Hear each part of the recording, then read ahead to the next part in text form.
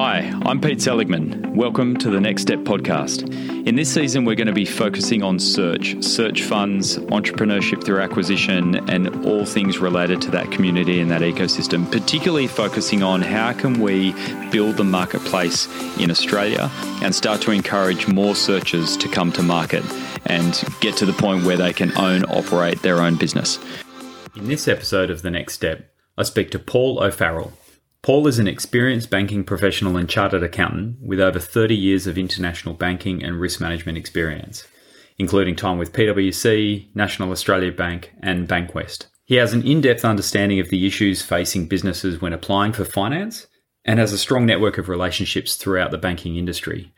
Paul's blend of corporate banking, credit risk, and business assessment across a range of industries provides an interesting perspective for those looking to be proactive with their financial position and also their banking options, including funding for growth. In this episode, we have a chat about the Australian debt markets and what they mean for small business. He helps us understand the lens that banks apply when assessing debt and lending for small businesses. And he also discusses the ways in which you can integrate the debt process with the rest of your search and acquisition processes to remove any perceived hurdles in leveraging your acquisition. Debt, I think, can be quite an unfamiliar thing for a lot of people that are considering search or are already going through a search process, because it's not something that everyone does sort of part of their career. You know, borrowing money for a small business is quite a unique process. And so it's important to make sure that you understand it's not as much of a hurdle as what you might first perceive. And it's actually something that can really supercharge your deal and also help with the returns from an equity perspective. So I hope you enjoy this episode.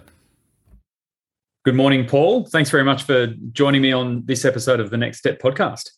Thanks, Pete. Great to join you.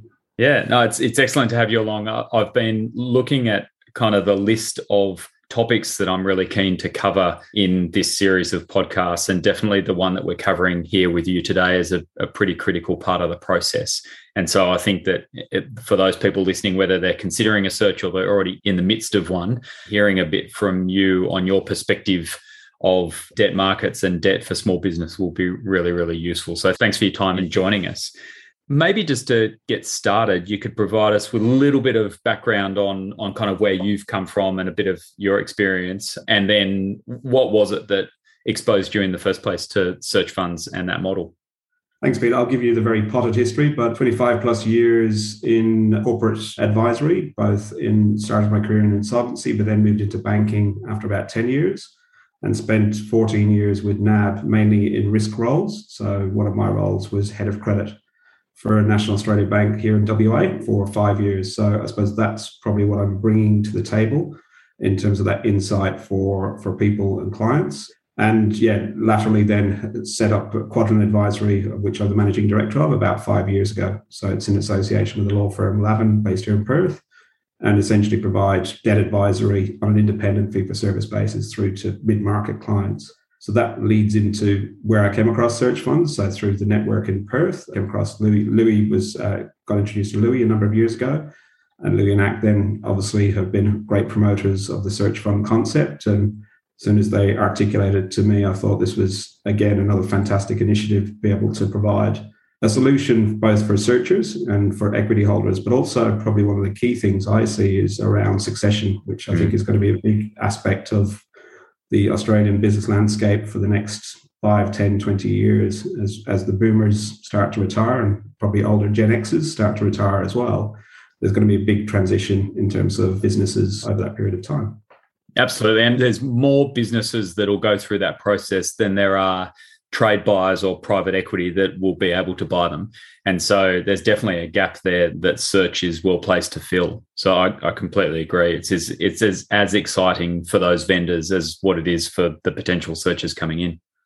Yeah. And I've seen a couple of examples recently where businesses that have been around for 20, 30 years have pretty much just shut up shop and given the keys to someone else. And, basically the goodwill value of that business is zero because they haven't been able to, people in their 60s and 70s haven't been able to sell that business and or realize their dreams, earlier and or having a proper succession plan in place. And also then, the opportunity then for people with that corporate background to be able to apply their skills in a different area and so on as well. And I think I've heard Louis mention a couple of times a good CEO of an SME is kind of the factor, and it's a really, really key important component of search funds. But funny enough, that's probably the key component as well of debt providers when they look at a particular opportunity and when they deal with people as well.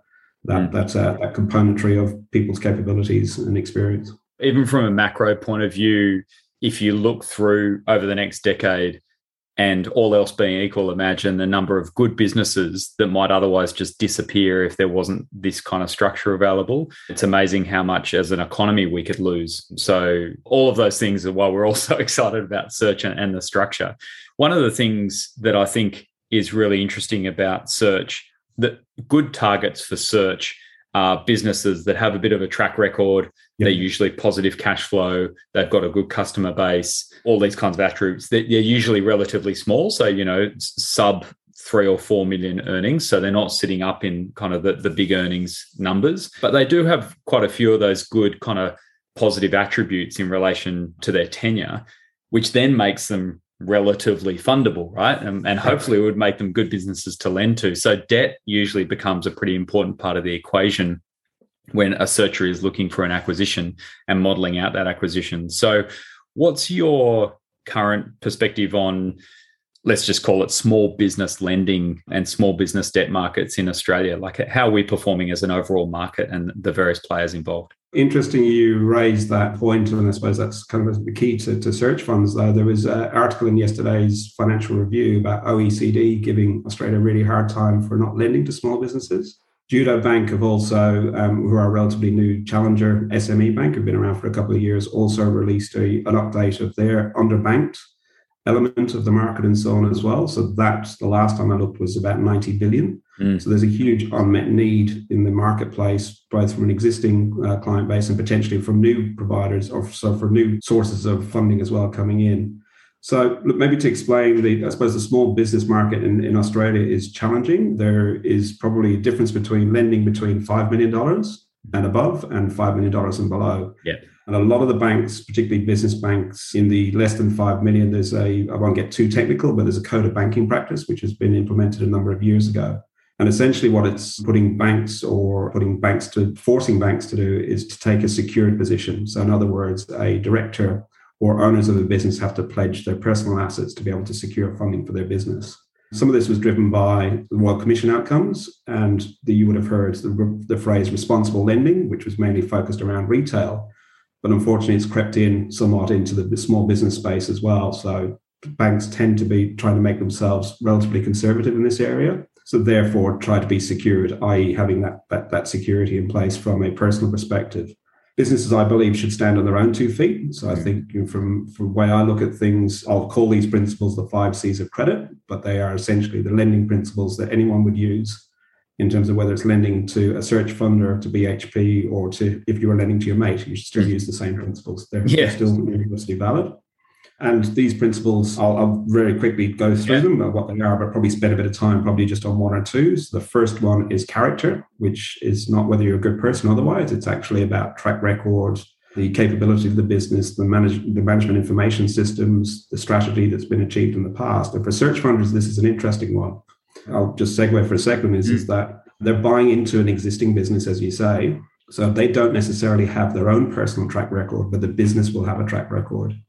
The key point that I want to make for search funders, and this is probably, if there's probably one possible thing you take out of my talk, is around the transferability of your skills. So you might be coming from a corporate background and you may be buying an engineering business. So you might have worked for one of the big engineers, but now you are the CEO and decision maker within a business. So you will have certain skill set and experiences that are not directly applicable to that business, but are transferable.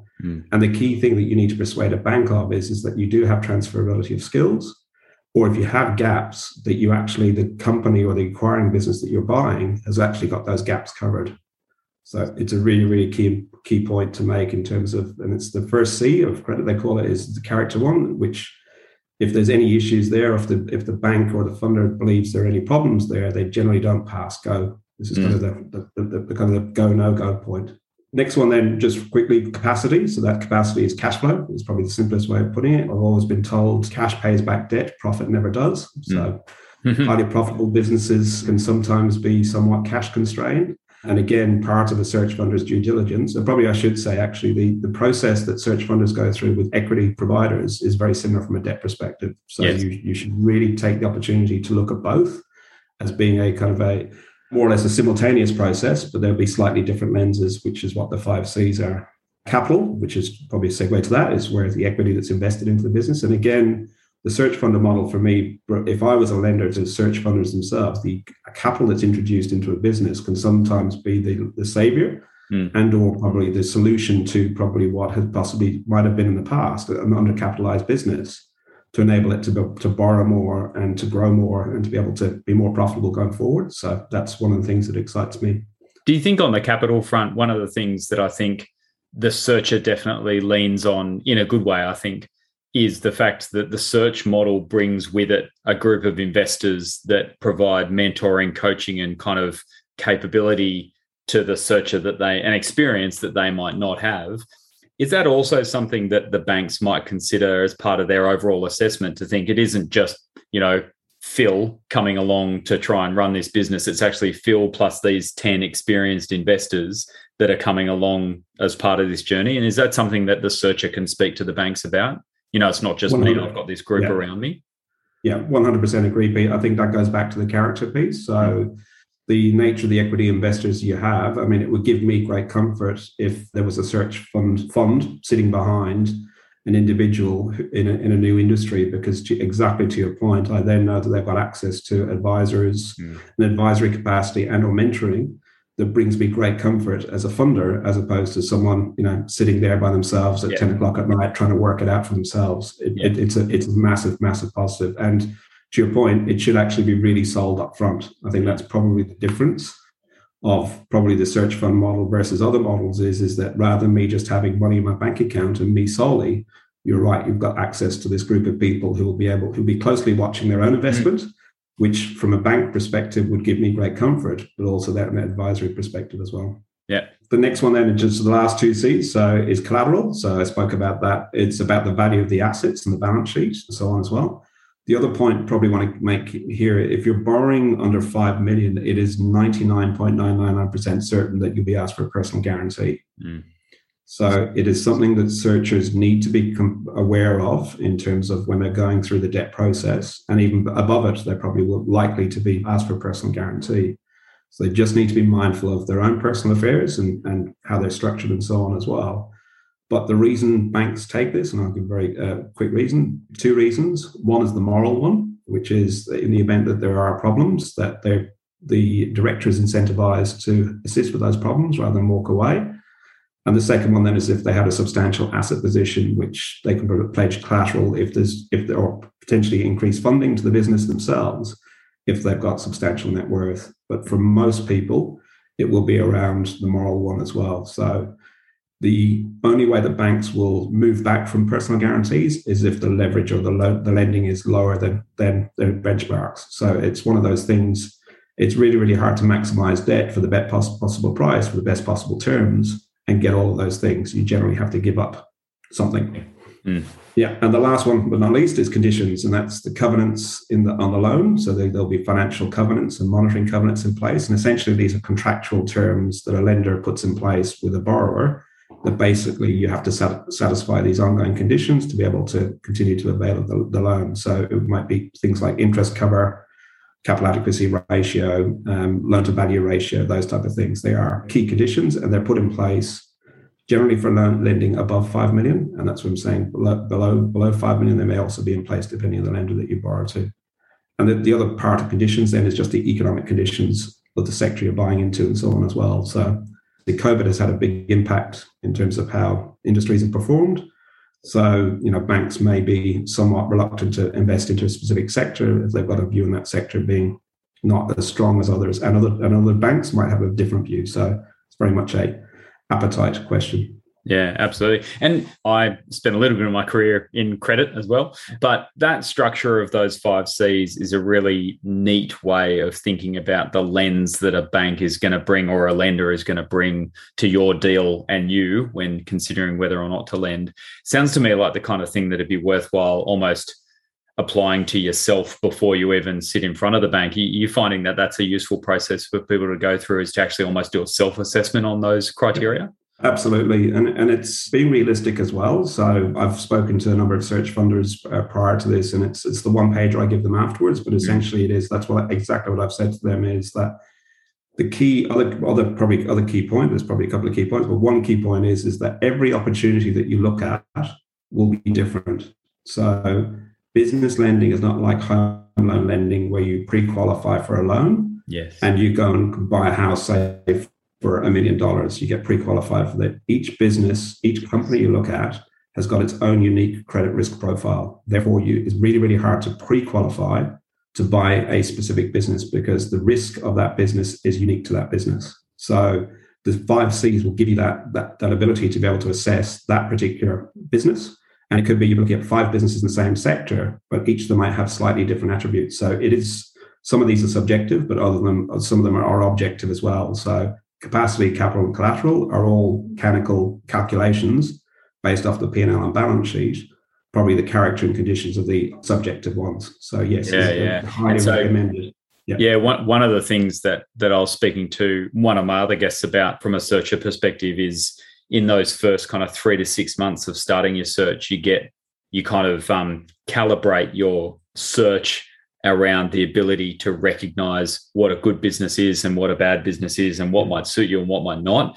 I guess adding to that mix, the ability to quickly apply this framework to potential businesses from a debt lending perspective could be really powerful as well. And being good and efficient at applying that as part of your overall due diligence lens. Spot on. And that goes back to my earlier comment about your equity process and the debt processes are not dissimilar. So yeah, it's just a slightly different lens. Yeah. But the things you're looking at, those 5 components you'd be looking at anyway from an equity perspective. Yeah.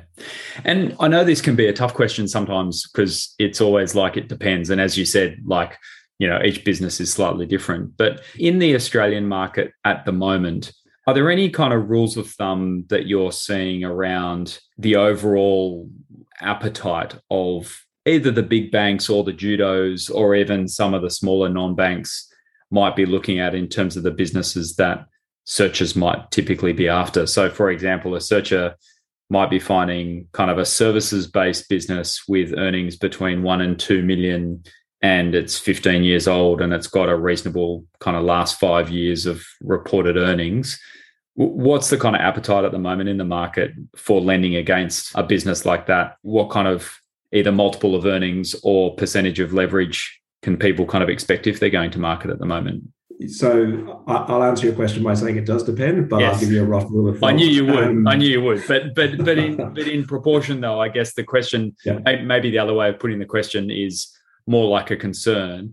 I know that there'd be a lot of people that might be considering a search out there that have not been through this process before. They might have a home loan, but they haven't never thought about debt from a business point of view. Yeah. And so therefore they might be seeing it as a really, really big hurdle.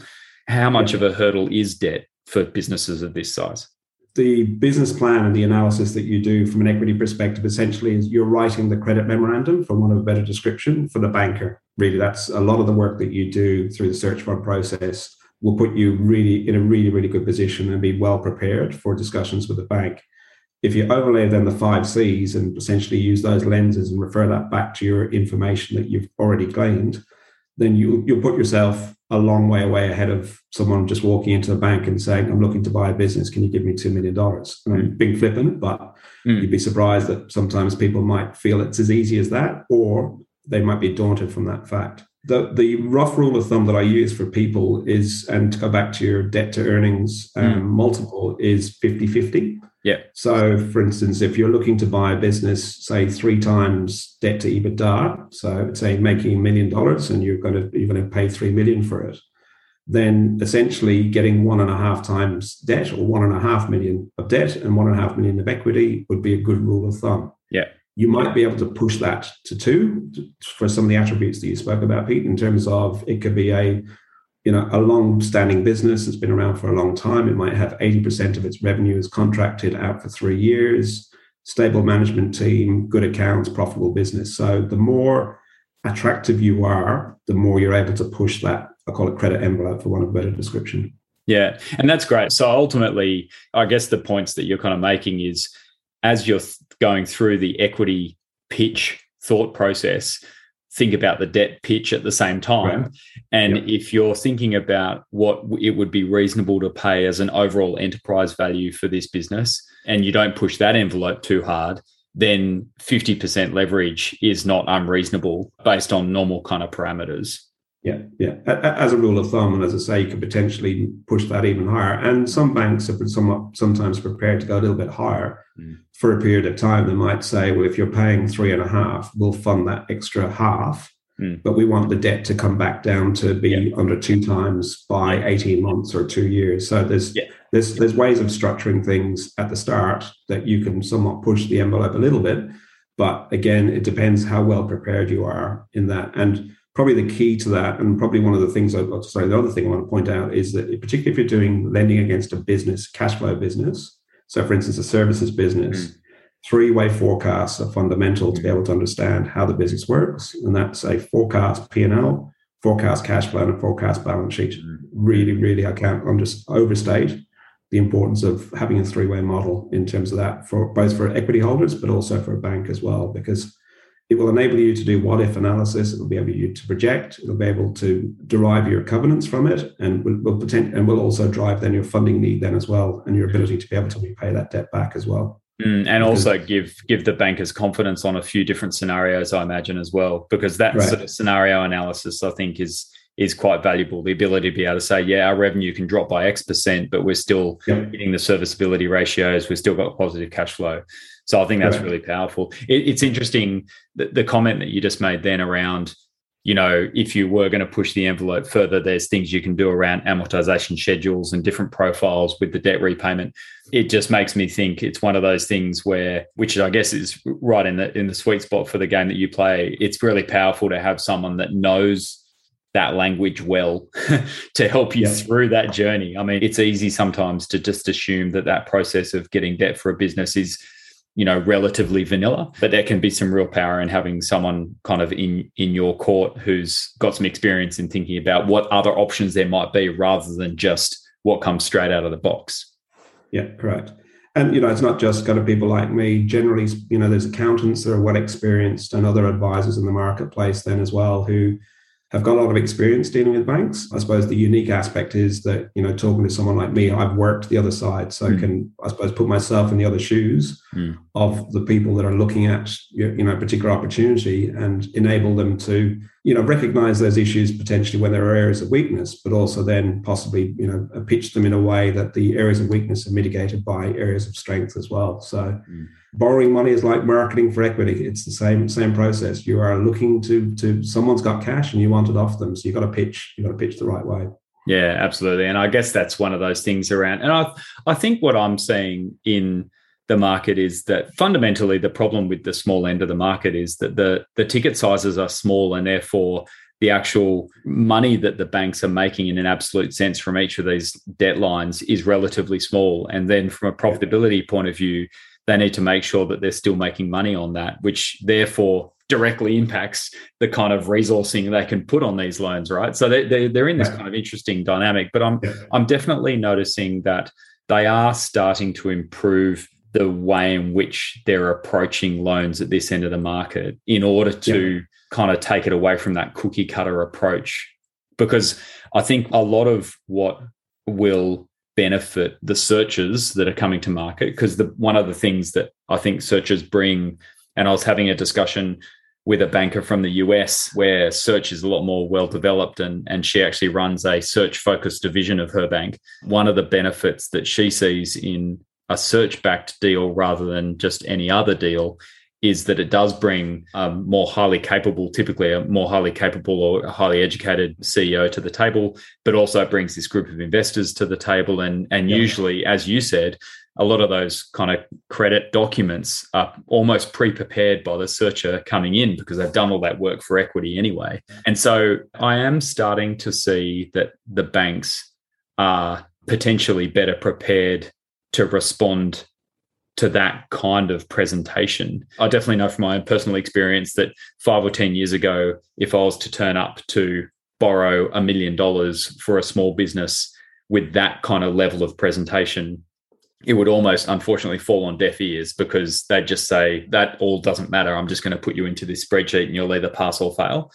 Are you finding now that the banks are getting better at responding to a deeper level of understanding when it comes to that pitch? Yes, they are. And I think, there is certainly more of a focus, particularly in small business or kind of business banking side of things. And again, some banks segment around turnover, some banks segment about debt. So to be, again, my understanding is that, to your point, borrowing $1 million, it was a computer says yes, computer says no scenario. There's a little bit more science behind it now. And I suppose another point that I want to make is that one of the things that searchers should be looking at doing is to try and form a relationship with a bank as they go. It could be that they might do their home loan borrowing with ANZ. So therefore, would it make sense to try and get in front of an ANZ banker as part of it? And I'm just making this by example. Yeah. Because talking to a human during this process is really important, as opposed to, going into a 1-300 number in a call center and or online. And again, there are online solutions and there are non-bank solutions as well, which may very well be the avenues in which search funders go down. But for the purposes of today's discussion, I'll just focus on the bank market. That non-bank market is a topic probably for another day, but there's a big pool of credit available to people depending on their circumstance. And the further you move away from the big four and the mainstream banks, and the more that will cost you. But they probably have more flexibility as well. So yeah, there's definitely scope for considering, and from my mind, it's about establishing that relationship with the bank if you can, sooner rather than later. And that's my point about the pre-qualification. It's you should only talk to them really meaningfully once you're kind of getting serious, because otherwise you'll annoy them. Yeah, and you'll probably burn up whatever credit you have with them from the perspective of investment of time. But having that relationship so that when you are on a deal and ready to roll, that there's a degree of warmth there already. You've already established some bona fides and so on as well. And in relation to getting prepared, one of the things that you mentioned even before we got on this call was some of the resources that you can access for the benefit of that. And you were talking about the deal that Search Funder has got in relation to IBIS. Do you want to just tell us a bit more about that? Yeah, so I think I and probably quite a few of the Search Funder kind of environment in Australia, there's a searchfunder.com, and one of the key resources I understand, and again, I don't have access to this myself because I'm not a searcher, is that IBIS World reports are free if you are a searcher on the website. This is a massive, massive resource and is massively, massively important as well, because a lot of banks and or funders use IBIS World as a background information to be able to look at, to evaluate industries. So for instance, when I used to go and visit clients, from a banking perspective, I get an IBIS World report on, it could have been light manufacturing or, engineering, something like that. I'm being vague about it, but it gives me enough information to be able to talk about, in particular, one of the key things about critical success factors. So each of the IBIS World reports has a analysis around those critical success factors for companies in that sector. I use this in every single credit submission I've put together over the last number of years. I always refer to IBIS World and those critical success factors because, again, it's a good benchmark for an individual. So for people who aren't on searchfunder.com and are available of that service, I'd highly recommend. Yeah. I mean, it's really powerful to be able to walk into a conversation with a banker and actually be referencing some of the information that they might be referencing themselves. So you're then speaking the same language. That's great. We'll definitely put that link in the show notes. One final question before we wrap up. We've touched on a lot of really interesting and quite frankly, practically valuable stuff that people can be doing around preparing themselves for debt. But if you were to kind of imagine that some of the people listening to this have either started their search or they're just about to start their search, and debt really isn't something that they're familiar with from a business perspective, what would be the one or two things you'd say to them to give them that extra layer of comfort that actually kind of that debt process isn't necessarily as opaque as what they might be currently concerned that it is? I think, I've mentioned it probably a couple of times, the level of preparation you go through the search fund process will put you far ahead probably of most businesses and or people of this type. So the work that you put into that process is massively valuable. So never having spoken to a bank before, never having borrowed before, walking in the door with your analysis that you've done and the business plan that you've prepared for your equity holders will be massively valuable. So don't be afraid of it. The second thing I probably would, and I've said it already, is probably about establishing a relationship. It might not necessarily either be with a bank, but it could be with an accountant or advisor, who's someone who you can bounce some stuff off as you go through the search process.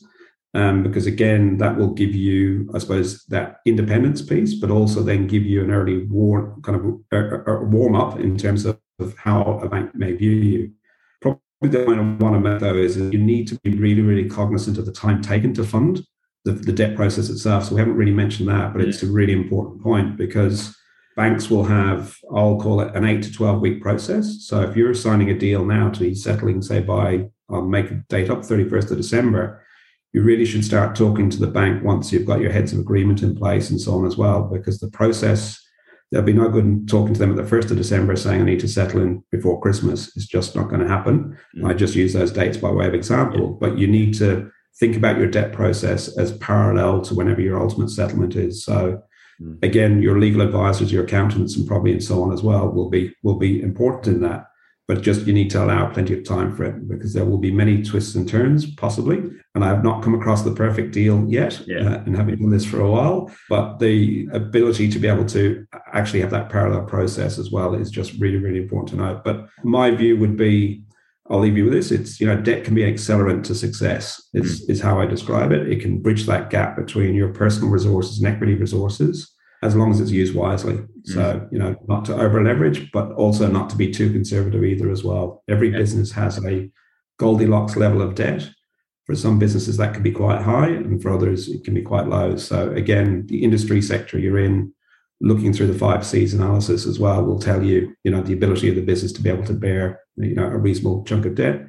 And I'll leave with the last one, resilience. There's a lot of paperwork, and particularly if you've never done it before, there's a lot of compliance built into processes and systems now as well. So things like Know Your Customer, which are basically about helping Australia deal with anti-money laundering and so on as well. There's lots of paperwork and so on as well, particularly if you're doing it for the first time. So personal resilience and to try and manage the frustration as well will be is important as well. But the rewards of getting a good debt provider or a good debt partner along for the ride with your business are immense, because they will be another source of advice for you as well, and be able to talk to you about your opportunities, particularly as you want to grow. Yeah, it's one of the things that I can see as a common thread through all of those bits of advice that you've got there, is the fact that you can actually make that debt process part of your overall process. It's not like you've got this thing that you're doing in searching for and acquiring a business, and then you've got this debt thing that you need to do on the side. The more that you can make it just part of what you're doing and part of the documentation and the research and the relationships that you're building anyway, then it just can slot in nicely with all of the other stuff that you're doing, and they can each benefit the other. So I think that's really reassuring for those people that are going through this process, is that they can know that actually it's not like a bolt-on piece of work they need to do. It's something that they can integrate with what they're doing already. So and the insights you'll gain from potentially a funder looking at your bank, asking you questions about things, they'll be looking at how you manage risk, for instance, which I didn't mention anywhere within the 5 C's, but it's going to be part of their character assessment, is what are the risks that you're walking into with this particular business and how you're going to manage them. So they will ask you a lot of good questions as well. Good bankers will ask you some good questions, which should put you kind of, on rocking on your heels possibly, but possibly not. But again, your ability to be able to address those and answer those will also impress them as well. So it's always good to surround yourself with people that can ask good questions. So that's fantastic. Well, thank you very much for your time today, Paul. It was really good to have that insight. I think I've already got some ideas about some other topics that we might need to get you back on to discuss, because we kind of touched on a few things that I think would be powerful to come back and talk to again. But that was really, really useful to get your insights into that process. I think there's definitely some people out there that I've spoken to that haven't had a lot of experience with the debt process. And so kind of exposing a bit of that today has been really valuable. So thanks very much for your time. Much appreciated. Thanks, Pete. Cheers. Thanks for listening. If you'd like to learn more, please jump onto LinkedIn and find the group Search and ETA Australasia. You can also send me a direct message and I'd be keen to connect.